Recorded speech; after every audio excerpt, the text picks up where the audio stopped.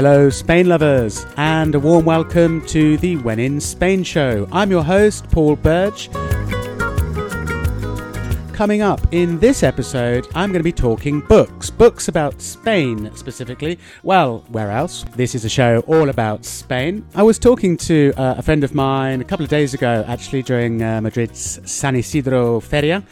And they reminded me that coming up at the end of May, for 2 weeks, going into June, is Madrid's Feria del Libro, Madrid's book fair, book festival really. It's quite a big deal. It happens every year and it takes place right in the middle of the Retiro Park, where publishers set up hundreds and hundreds of stalls selling books. So it's been going for 78 years, which I was quite surprised to learn. And if you love green spaces and parks and being outside and you love books, well, it's a marriage made in heaven. So for any listeners who are new to Madrid, or if anyone is passing through Madrid for the first 2 weeks of June and you're book lovers, check out Madrid's Feria del Libro. Anyway, in this episode I'm not going to talk about the Feria del Libro, but it got me thinking about books about Spain that I've read over the years that have given me a useful insight into the country, the culture, the people, society, food, drink, and that kind of thing. So I scooped off my bookshelf here in my living room in Madrid a good selection of books that I've read about Spain, and I thought what I'd do for this episode is put together a kind of When in Spain, Spain 101 reading list, and these might be some of the books that would feature on that list. For some of you who've been listening to the podcast for quite a long time, you may remember I did do an episode about books when I visited a bookshop in Madrid called Desperate Literature, and in that episode I looked at more unusual, lesser known books about Spain with the bookshop's owner. In this episode, I would say the books that I'm going to guide us through are probably more well known. In fact, if you are already a big fan of Spain, you may well have heard of several of these. So that's what's coming up in this episode. Books about Spain. I'm going to describe them, give you my thoughts and impressions about them, recommendations, and if there's time I might read a couple of small excerpts. But before we get into the When in Spain reading list, I've got some important announcements to make. First off, I would like to give a special shout out to When in Spain listeners Chris Arellano, Sarah Litt, Stephanie Edwards and Dawn Hopkins. A huge thank you to you guys for being the first patrons of When in Spain, and thank you for being so kind as to sign up to make a regular donation to When in Spain through the Patreon website. No, seriously, I'm really touched. It's just been my first week on Patreon really, but seriously, I'm really grateful for your generosity. It really means a lot to me that you think that the When in Spain podcast and associated online bits and pieces are really valuable to you, and that you actually are willing to pay a small monthly donation for them. I'm really touched and I'm really chuffed. So to Chris, Sarah, Stephanie and Dawn, muchísimas gracias, de verdad. So for those of you who are thinking, what the hell is Paul on about? What are When in Spain patrons? Why are people making donations? What is Patreon? I was sitting down last week and I was thinking about When in Spain, and it dawned on me really that I've been putting together this podcast now for almost a year. Next month, When in Spain will be 1 year old already. Madre mía, como vuela el tiempo. How time flies. I can't believe it.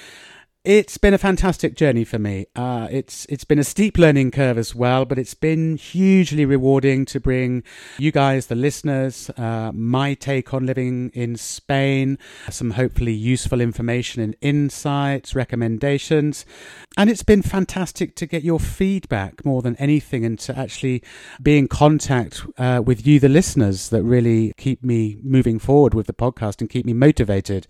Some of you I've been lucky enough to meet in person as you've happened to be passing through Madrid.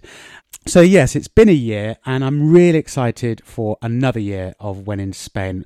But I want to make it better, and I want to bring you, the listeners and the supporters, well, more value, frankly, more content, better content, more regular content.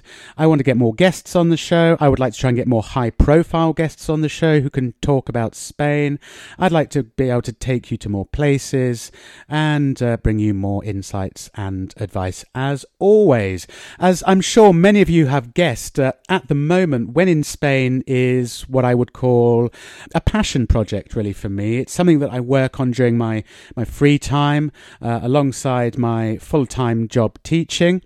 But in the next 12 months, I'd really love to devote even more time to the podcast. As I've said, I'd like to find other ways to bring you flavors of Spain. I'd like to spend more time generating video content for the YouTube channel, and I'd like to spend more time creating original content to share on the Facebook group as well. Having said that, another thing that I'm sure you're well aware of is that producing content on a regular basis is incredibly time consuming and unfortunately doesn't come free. It does come with quite a few associated costs, which during the last year I have been paying out of my own pocket, which is fine because I love bringing you the show. So what I'm saying is that if you think When in Spain has some kind of value to you, you enjoy listening to it, you find it informative, if you find it entertaining or insightful, or if it acts as some kind of portal to transport you from wherever you're listening from right here to Spain, then please consider showing your appreciation for the content that I produce by making a small donation, as the 4 first patrons have already done, as I just mentioned. The idea is that I use these small monthly donations, as I said, to cover my costs, because I have to pay subscription costs to things like the podcast hosting service, which means I can get all of the audio I record syndicated out to all the places so that you guys can download it. And also maybe in the future I'd like to scale down the amount of hours I spend teaching and dedicate more hours to When in Spain. So if you think you could maybe spare just $1 a month, $2 a month, $3 a month, 5, 10, whatever you think, in your opinion, When in Spain is worth to you, then you can do this now via a website called Patreon. What is Patreon? Well, basically it's a crowdfunding website. It's long established. It's been going for about 5 years now. I think it has something like 3 million users. And it's a place where people can show their gratitude and appreciation for content creators like me by signing up to make regular small monthly donations. And podcasters use it, YouTubers, musicians, artists, bloggers. So if you genuinely do feel that you're able to spare a small amount each month and that you feel When in Spain is worth it, you can head across to the patreon.com/When in Spain. It's patreon.com, patreon.com/When in Spain. And when you hit the page, it's really obvious. There are, I think, 5 or 6 different tiers that you can pledge your donation to. The most basic one is a $1 tier on a sliding scale right up to $20 if you are a mega fan, which one of the patrons has donated. So I'm really, over the moon about that. That said, however, if you don't feel that it's appropriate to make a donation, or you feel that you're not in a position to do so, absolutely no problem at all. No problem at all. The main thing for me is that people continue to listen to the show and give feedback and connect via the Facebook group so that we can keep generating more and more buzz around the show and make it much more a two-way conversation between me and you guys, the listeners. But yes, if you'd like to help secure the long-term future of When in Spain, don't forget that just for as little as, half a cup of coffee a month, just $1, however small the donation might be, it all adds up and it does make a huge difference. So muchísimas gracias. And I will stop shamelessly self-promoting now. Let's get into books on Spain.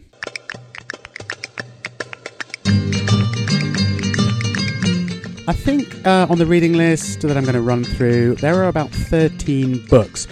Some I'll go into a bit more detail than others, otherwise this is going to end up being a 2-hour episode or something like that. Just to say that all of the books are very accessible, they're fairly easy reads, there's nothing super academic or heavy, they're all enjoyable, fairly light reads on Spain, I would say. Some of the books I had read before moving to Spain, and some of them I've read since living here. And for the ones I've read since living here, it's been quite interesting comparing their insights with the reality of living in Spain full time. We've got a mixture of books about travel, culture, society, some books about the history of Spain, food and drink, a real good mix of a bit of everything. So first on the When in Spain reading list, well, an absolute classic. I mean, it's kind of like the Bible for anyone who's interested in the history of Spain and how the history of Spain influences Spanish culture today. Yep, it is the Bible. Ghosts of Spain travels through a country's hidden past, and the author is Giles Tremlett. And it's published by Faber and Faber. I think pretty much anyone I've met who's moved to Spain from a different country, and certainly who is an English speaker, always wheels out this book as, oh yeah, you must read this book. Yeah, it's an absolute classic. And it's true. It's a really useful insight and a very accessible insight into Spain's history by Giles Tremlett. Giles Tremlett is a journalist, and he is the Guardian newspaper's Madrid correspondent. Having said that, I'm not sure if he still is, but he certainly was for a very long time. He still lives in Madrid. He's been here, I think, for well over 20 years, and it's a really invaluable book. It was first published in 2006, but it has been updated since then. So it now covers up until the 2011 elections. So it's already getting on a little bit, I suppose. I still keep thinking that 2011 was only 2 years ago, but it's 8 years ago. Having said that, it's still very relevant. The blurb on the back of the book says, Spaniards are reputed to be amongst Europe's most forthright people.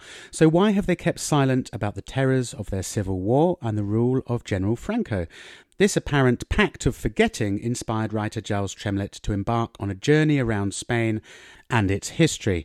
He found the ghosts of Spain everywhere, almost always arguing. Who caused the civil war? Why do Basque terrorists kill? Why do Catalans hate Madrid? Did the Islamist bombers who killed 190 people in 2004 dream of a return to Spain's Moorish past? Tremlett's curiosity led him down some strange and colourful byroads and brought him unexpected insights into the Spanish character. It comprises 13 chapters where Tremlett examines some of the political fault lines that run through the country. He starts off the book examining the Franco regime and its aftermath. He looks at how political parties interpret the past and reflect on their current political interpretations of modern Spain. And he takes the reader across the country from Madrid to Bilbao, Barcelona, Galicia. And along the way, he examines things like flamenco, Basque and Catalan separatism, Spanish art, cinema, political corruption, gender relations, prostitution, tourism. And he tries to sort of pin down what it is to be Spanish and try to pin down what Spain really is as an entity, as a constantly changing and very regionalist country, I suppose. I found it a really enjoyable read. You can certainly tell that he's a journalist. It's written in a fairly journalistic style. You can kind of see how he's maybe adapted articles he's written to fit into the book. And I would say it starts off, it's fairly meaty. But I would say my only critique would be maybe that as the chapters pass by, it becomes maybe a bit less and less penetrating and a little bit superficial. And maybe he does fall back on a few generalizations. It depends on your own point of view of your own experience of Spain, I guess. The other thing I might say is that it does, I guess, because he's traditionally been a print journalist, he's used to writing shorter form journalism, shorter articles, and for that reason, sometimes it feels a little bit disconnected. One of my favourite chapters is one called How the Bikini Saved Spain, and he looks at how tourism has changed the face of Spain for better or for worse. And here's a little excerpt of him talking about, Benidorm. A few miles north from Alicante, a thin, mysterious pole-like structure began to emerge over some distant hills. As the kilometres ticked by, it remained virtually unchanged in size. I realised that I must be looking at something a long way off in the distance. Eventually, the pole began to thicken, and cresting one of the hills along this bumpy coastline, I finally realised I was reaching what the Moors called Beni Darhim, the son or followers of Darhim. The gradually broadening shape ahead of me was Spain's tallest building, the Gran Hotel Bali. It stood like a proud raised finger on the edge of a place whose current name is not only easily recognised, but has become a modern legend of its own, for this finally was Benidorm. If anywhere in Spain symbolises the country's latest invasion, this is it. A fresh invading horde, sun hat and sandal-wearing Northern European tourists has rampaged its way along the coast over the past 40 years. He goes on to say, Benidorm attracted relatively few visitors at the beginning. In 1950, there were 4 or 5 small fondas or pensiones and hotels for the odd commercial traveller or for families from Madrid or Barcelona who came to spend the summer. A handful of holiday villas belonged to wealthy families from Valencia, Alcoy and Madrid. We didn't call it turismo back then. We called it veraneo, summering. We got the word tourism later from the Swiss. The man who was mayor in the 1950s, Pedro Zaragoza Orts, told me when I visited him on his 81st birthday in Benidorm. So there you go, Giles Tremlett's Ghosts of Spain. If you want a good general overview, which is a fairly easy read with lots of interesting facts and stats, I strongly recommend it. In a similar vein, another book called The New Spaniards by another journalist, another correspondent, another British correspondent in Madrid called John Hooper, published by Penguin.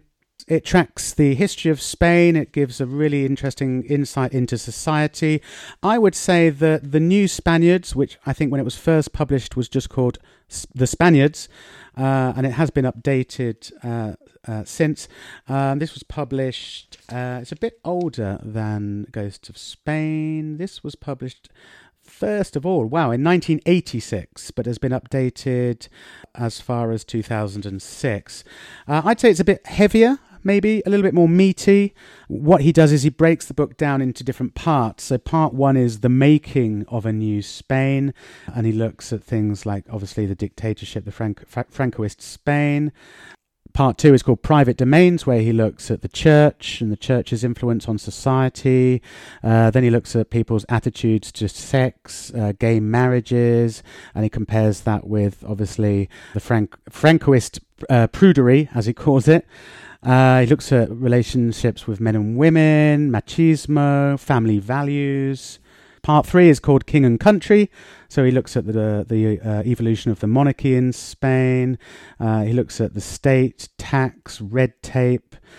Part 4 is called Official State, so he looks at the regionalism, he looks at the Basques, Catalans and Galicians, and the idea of autonomy and autonomous regions in Spain. Part 5 is called A Changing Society, so he talks about gypsies and gitanos, he talks about the welfare state, education, housing, and law and disorder. For me, this chapter was particularly useful and interesting, really, about the changing society. And part 6 is called New Perspectives. And in this one, he looks at the press and the evolution of the press and media, TV and radio. He looks at art and the artistic revolution in Spain. And he looks at changing traditions and looks at flamenco and bullfighting to see the current state of play with those very, very famous Spanish traditions. If you read those two together in combination, it would give you a really good and detailed insight into Spain's history and society.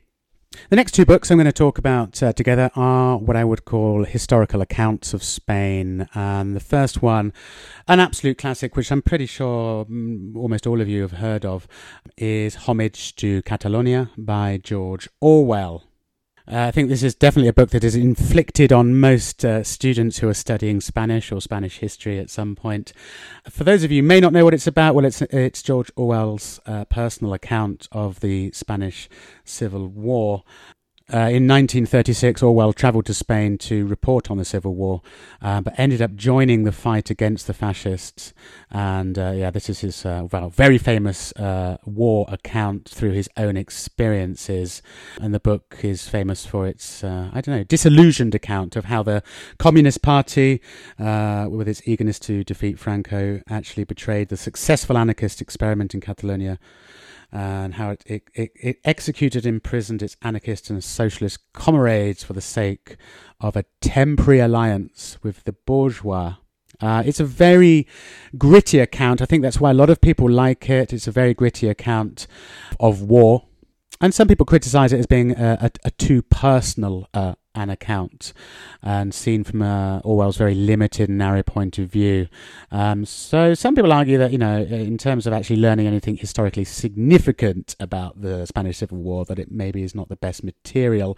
But I think one thing that it made me realize, and I've always thought that the history behind the Spanish Civil War is incredibly complicated and incredibly confusing, or it can be, and really Homage to Catalonia really just confirmed that for me.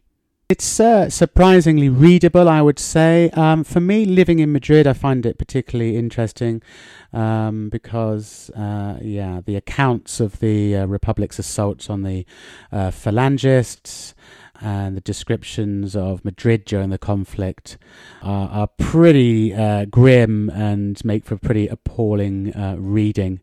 So it's not particularly light in that respect, but as I said, it is very readable. And I think really to get some kind of understanding of the Spanish Civil War, it's really a must read. The next historical account of Spain, which I really love this book. Again, it's very well known. Anyone who's interested in observations on Spain from a long time ago. Gerald Brennan's South from Granada, published by Penguin. It was first published in 1957, but it's actually Brennan's account of living in a very small Andalusian village called Jaén in the Alpujarras region of Andalusia. Brennan moved to this small remote village, Jaén, and lived there on and off really between 1920 and 1934. And during his time there, he depicts it's a really vivid and very evocative account, I suppose, of the ruralness of Spain in pre-Civil War years, the Andalusian, really kind of peasant way of life in that part of Spain during those years. And he really vividly describes the landscapes, the festivals, the kind of folklore in the Sierra Nevada, village customs, superstitions, local characters. It's a very detailed account. And he was a fantastic observer and documenter. His descriptive powers are absolutely fantastic. He really gives the idea of the remoteness and the sense of somewhere where modern life had not yet reached. And his observations are really acute, kind of affectionate, but he's not overly sentimental. And I would say it feels almost like a kind of anthropological work, really. The imagery really captures the look, the smell. Just kind of imagine like the gestures of mountain shepherds and gypsies and village children, cave dwellers, animals, politics, love affairs, prostitution, everyday life in a small Andalusian village in the 1920s.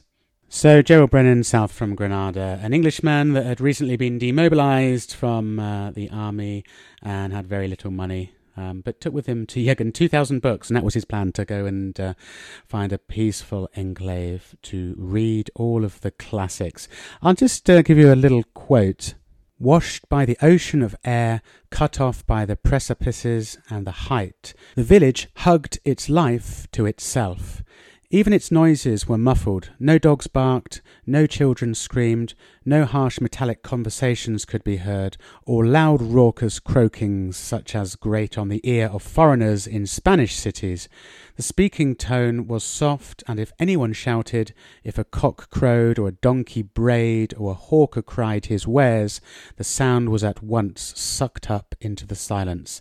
This gave the place an air of peace, rough, simple, primitive, rich only in crops and fruit trees, but distilling in its customs many centuries of history.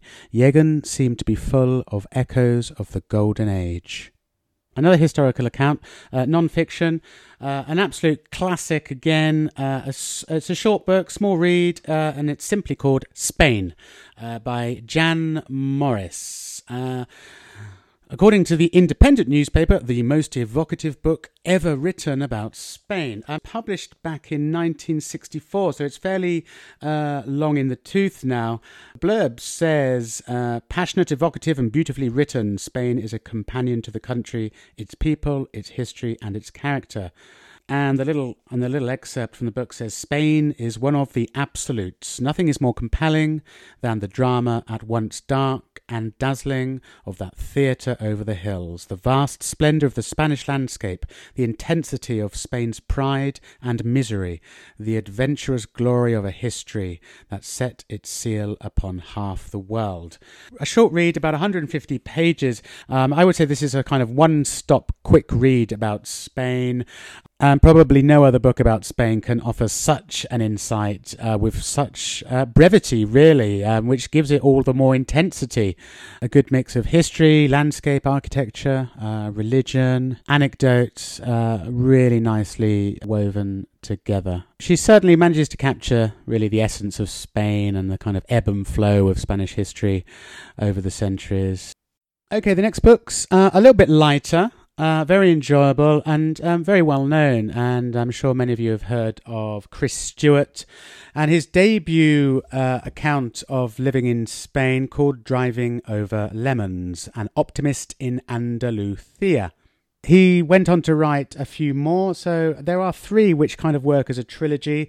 As I say, the first one called Driving Over Lemons, the second one is called The Almond Blossom Appreciation Society, and the third one in the trilogy, The Last Days of the Bus Club. Now, these are really just nice, enjoyable, easy reads. Chris Stewart moves to Spain and he buys a dilapidated farmhouse and land with it, with really very little idea of what the hell he's doing. But it's so it's really the story of an Englishman's escape into rural Spain, and in his sort of hapless day-to-day life. I mean, this is really easygoing, pure escapism. The blurb says, meet Chris Stewart, an eternal optimist, a man who flies to Spain, sees a peasant farm on the wrong side of the river, with scarcely a second thought, hands over a cash deposit, and then finds he has acquired not just the farm, but the farmer too, who has no intention of leaving, not to mention the lack of running water, electricity, or even a bridge. It would be enough to send most people straight back home. But Chris and his wife Anna are made of stronger stuff, and besides, they have sunk all their savings into the farm El Balero and buying a flock of sheep. So there is no turning back. Life gets tough, but it also gets good. It's quite charming and witty and funny. It's very light-hearted. It's not heavy. I suppose you could say it falls into that kind of expat fiction bracket. But I really enjoyed it. As I said, there are 3 in the trilogy. I think he's written more since, and it just traces their travails of foreigner moving into rural Spain and how they build relationships with the locals, how they overcome the difficulties of managing the landscape, the language, all of these kinds of things. These were written, I think, back in the 1990s now, so they've been around a long time. In a similar vein, I wonder if any of you have heard of the author Jason Webster. Jason Webster, again, was, an American-born, but then grew up in England and moved to Spain in the 80s. His first book, which is an account of his search really to find out the origins of flamenco and learn how to play Spanish guitar and flamenco music. The book is called Duende. So it's his search for duende. What is duende? And it's an entertaining account of how he moves to Spain. He moves around various different cities. He has an affair and subsequently falls in love with a married Spanish woman called Lola, who's a flamenco dancer. And he kind of gets involved in the Gitano lifestyle. It says here, joining their desiccated, cocaine-fueled world, stealing cars by night and sleeping away the days in tawdry rooms, he finds himself spiraling self-destructively downwards. It is only when he arrives in Granada, bruised and battered after 2 years' total immersion in the flamenco lifestyle, that he is able to put his obsession into context. Really interesting account of, I suppose, Spain and particularly Madrid in the 1980s, how he befriends Gitanos, how he convinces them to accept him into their very closed group, and how he learns to play flamenco guitar. Entertaining read. He's written many books, but these are the only two that I've actually read. The other one that he wrote, which I think was his second book, is called Andalus, Unlocking the Secrets of Moorish Spain. And the blurb here says, Jason Webster embarks on a quest to discover Spain's hidden Moorish legacy and lift the lid on a country once forged by both Muslims and Christians. He meets Zain, a young illegal immigrant from Morocco, a 21st century Moor, lured over with the promise of a job but exploited as a slave labourer on a fruit farm. Jason's life is threatened as he investigates the agricultural gulag, and Zain rescues him, and the unlikely pair of writer and desperado take off on a roller coaster ride through Andalusia.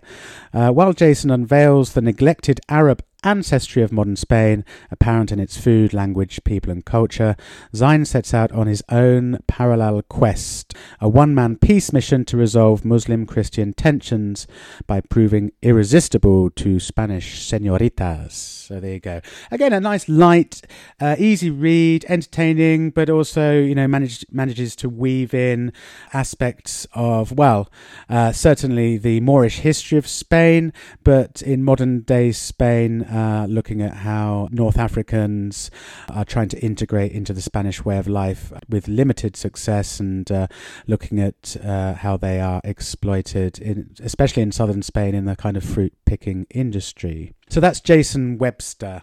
Both of those are published by Black Swan.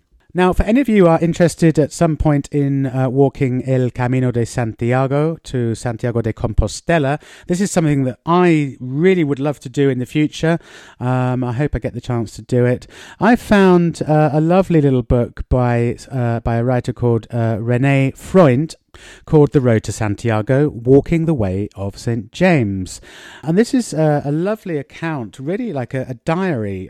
Each page is like a diary entry, which tracks René's walk of El Camino de Santiago during the 3 months that he takes to walk the pilgrim route. And along the way, he shares his experience of really, I suppose, reaching his physical and psychological limits during the spiritual journey. It's very detailed, very descriptive. He talks about the kind of roller coaster of emotions, the fatigue that sets in, the weather, the little pensiones that he stops off at along the way, and the people he meets along the way as well, and the kind of bonds that are built, the bonds that are made between fellow walkers along the road to Santiago. So it's a really enjoyable read, and especially if you're interested in the future, maybe actually doing it for yourself, it gives a really good insight into the kind of toil that's involved, and indeed the beauty as well. And it's a really nice account of how he manages to switch off and do some soul searching and finding himself and all of that kind of thing. It says here, every year thousands of people make the pilgrimage to the Cathedral of Santiago de Compostela in Spain, honouring a centuries-old Christian tradition by walking the way of St. James. The road to Santiago is one man's incredible incredible story of walking almost 1,000 miles to experience it for himself, introducing us to the overwhelming natural beauty encountered along the way as he reaches the edge of the European continent, thought to be the end of the world by pilgrims of former times. He learns that the old pilgrims' saying is true. The journey does not end in Santiago, there it begins. That's published by Armchair Traveller, and it was written, when did he publish it? It was published in English in 2006. It was originally published in German in 1999, because indeed René Freund is German. Now, the next couple of books I would like to talk about are food. If you love Spanish food and you're a bit of a foodie, as I certainly am, I'm going to talk about two books which give a kind of culinary history and a culinary insight into Spain. And then I'm going to share with you my recommendation for a fantastic Spanish cookbook with great Spanish recipes. So first of all, let's start off with a book called A Late Dinner: Discovering the Food of Spain, A Late Dinner. This is by Paul Richardson. This is a lovely read. If you love Spain and you love food, it's the kind of book you just don't want it to end. Nice and light, really interesting. Looks at the history of Spanish food, avoids all of the cliches of paella and gazpacho, and how Paul Richardson does it as he goes on a journey around Spain, I guess, obviously. And he looks at coast, land, and city. And then within those categories, he looks at specific places as well, and looks at the traditions of food in those places. It's described as a vivid and humorous journey. Richardson takes us past the cliches to tell us the real story of Spain's mouth-watering food, from typical coastline cuisine to the shepherd cooking of the mountains and the chic urban food of Madrid and Barcelona. Along the way, he gets caught up in a fish auction and the annual pig slaughter, and spends a day at El Bulli restaurant and makes a never-ending stream of new friends. Nice and light, but a really nice account of Spanish food, and quite humorous as well. So that's A Late Dinner by Paul Richardson, and that is published by Bloomsbury.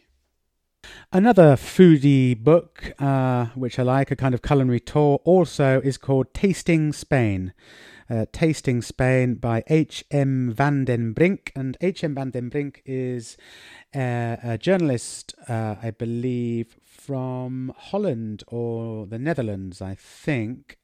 It's translated into English. And it's his account of meals that stick in his mind. He was a correspondent based in Spain, and he talks about very specific meals that have stuck in his mind around various parts of Spain. And a little excerpt, it says, "This is not a cookbook. It's a book about eating, about meals I have eaten in Spain, alone or in company, and about my memories of them. These memories were my sole guide while writing. Any meal that was still vivid to me after all these years must have been something special.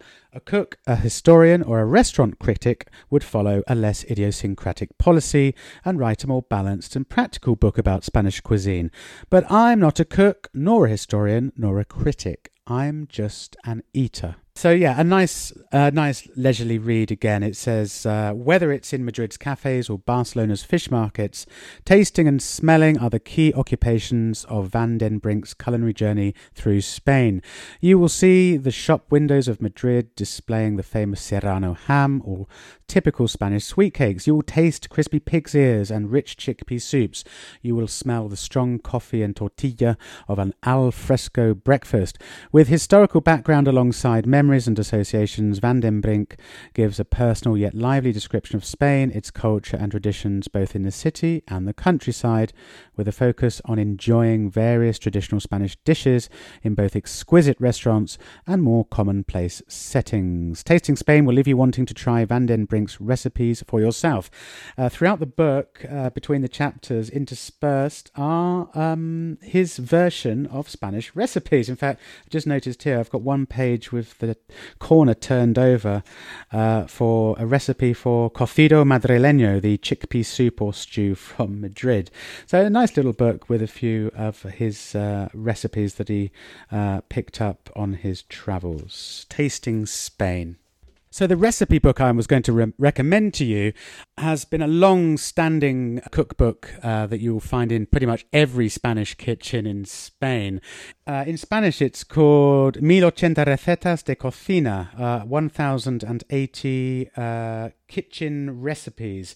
But it's been translated into English, and in English it's just called Spain the Cookbook by Simone and Ines Ortega, which I believe are mother and daughter. And a fantastic cookbook. How I would describe it is it's like the classic Spanish, like grandmother's cookbook that every household has. I've been to lots of Spanish homes, and every kitchen seems to have a copy of this book. Well, at least a Spanish version. So if you speak really good Spanish, or you want to practice your Spanish, I'd suggest getting the Spanish version. The English version, which I've got, is a really hefty tome. It's quite heavy and cumbersome because it's been, for the English version, it's been illustrated. Published by Phaidon.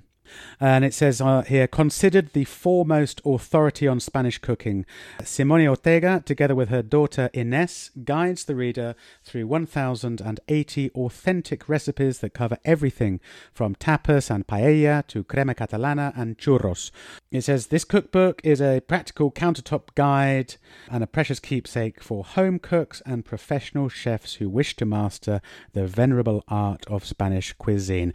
It's a lovely book, as you can imagine, 1080 recipes. It covers just about everything, and any classic Spanish recipes, you will find it here. Seafood, meat, everything. There's no point in me reading off a list. And it also gives little recommendations on specific implements and kitchen devices. And it also sort of, not just recipes, but sort of it teaches you how to make specific parts of recipes. So it's like tells you how to make specific sauces and things like that. And in the back of the book, it has menus from celebrated Spanish chefs. And so it's a list of Spanish chefs and their most famous recipes from their restaurants as well. At least that's in the English edition. I got a feeling that might not be in the original Spanish version. So there you go. Spain the Cookbook, or 1080 recetas de cocina. So two more just to round off. So staying with the theme of food, slightly tenuously, a book called The Telling Room. A tale of love, betrayal, revenge, and the world's greatest piece of cheese. Now, this is what kind of caught my attention because I am a huge cheese fan. I love cheese.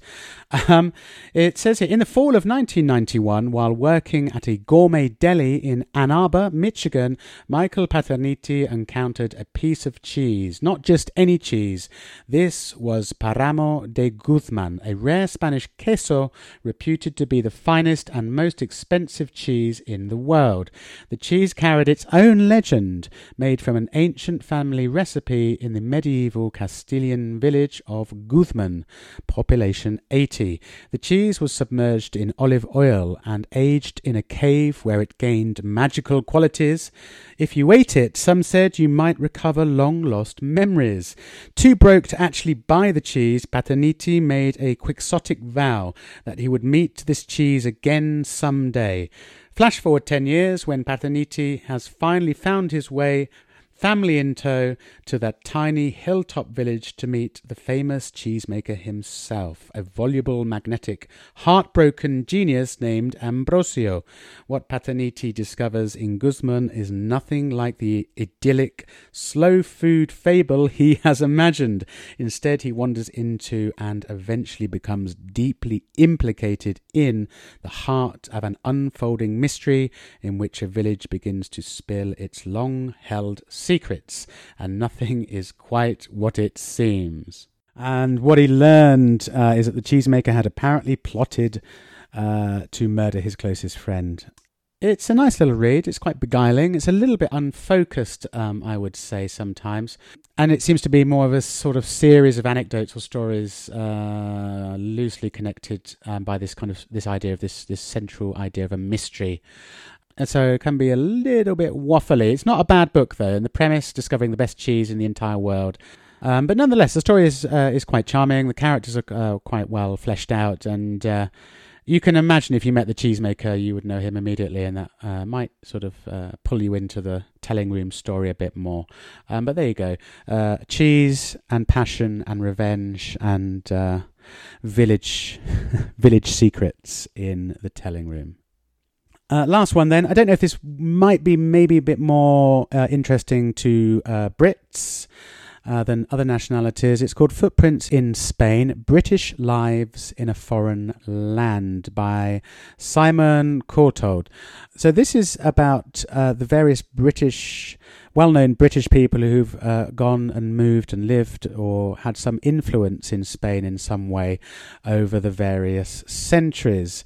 It says Britons have been drawn to Spain for centuries, from the Pyrenees to Gibraltar and La Coruña to Murcia. The Iberian Peninsula has played host to many momentous events that have shaped the culture, history and psyche of both nations. Over time, Spain has made its mark on some of Britain's best-loved thinkers, writers and royals, from Catherine of Lancaster to Laurie Lee and Benjamin Disraeli to George Orwell. The book tells the story of great British lives in Spain over the years. In doing so, it vividly charts the tumultuous history of Spain, its people and its British visitors, touching on everything from monarchy to tauromachy, Don Carlos to Don Quixote, writing with warmth, colour and a keen eye for an anecdote. The book gets to the heart of Spanish life and sheds new light on this eternally captivating country. An interesting read, I think, if you have some kind of background knowledge of well-known Brits. And it's broken down by chapters, and each chapter is a visit to a different city and the kind of British influence on one of those cities. John of Gaunt, George Orwell, Lord Byron, Charles I, Francis Partridge, the Duke of Wellington, Benjamin Disraeli, all of these people that spent time in Spain, but we might not necessarily know that there was a well-known connection with them and Spain. But it talks about how Spain has touched them all in some kind of way, and also reciprocally how they left their mark on Spain too. I think it's more interesting, really, if you're specifically interested in the famous Brits that it talks about. But nonetheless, Footprints in Spain, British Lives in a Foreign Land by Simon Courtauld, published by Quartet. And that's the last one. Now, I'm well aware that there are many, many, many more books about Spain that I haven't mentioned because I haven't read them myself, basically. For example, I've never read As I Walked Out One Midsummer Morning by Laurie Lee, which is about him deciding to walk to Spain, playing his violin along the way to make a little bit of money, and how he eventually ended up fighting in the Civil War. If any of you guys, the listeners, have read it and want to give a little bit of feedback about it, or indeed any other books about Spain which you think are accessible, that have a broad interest to anyone who's interested in Spain, Spanish culture, history, society, any of the things that I've touched upon in the books that I've mentioned, in the Facebook group, please feel free to share your Spanish book recommendations, because I'm sure there are dozens and dozens of more books about Spain. What I've brought you really are some of the most well-known books about Spain that you're going to be able to find fairly easily in any bookshop, I would imagine, certainly on Amazon.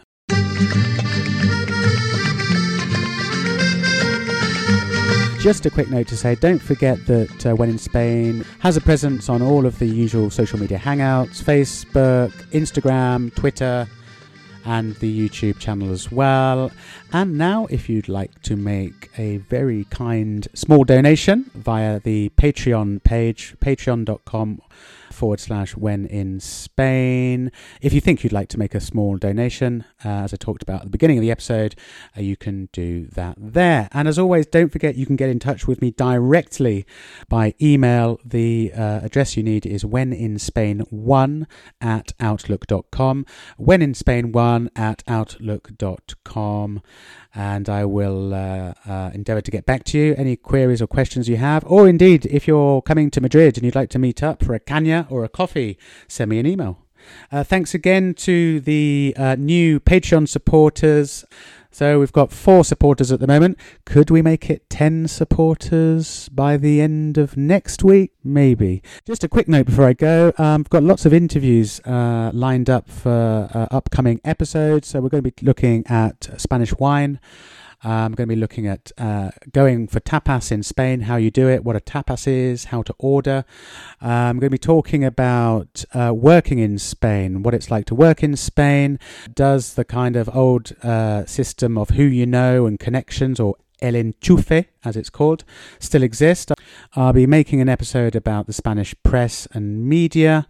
I'll be heading along to a flamenco class and talking about the history of flamenco, how people learn it, and all of the very specific vocabulary that goes with it. And I'll also be speaking to a well-known blogger who blogs about Andalusia, and I'll be putting together an episode with her about must-see sites in Andalusia if you're coming to Spain to visit, or if you've never been to the region and you live here.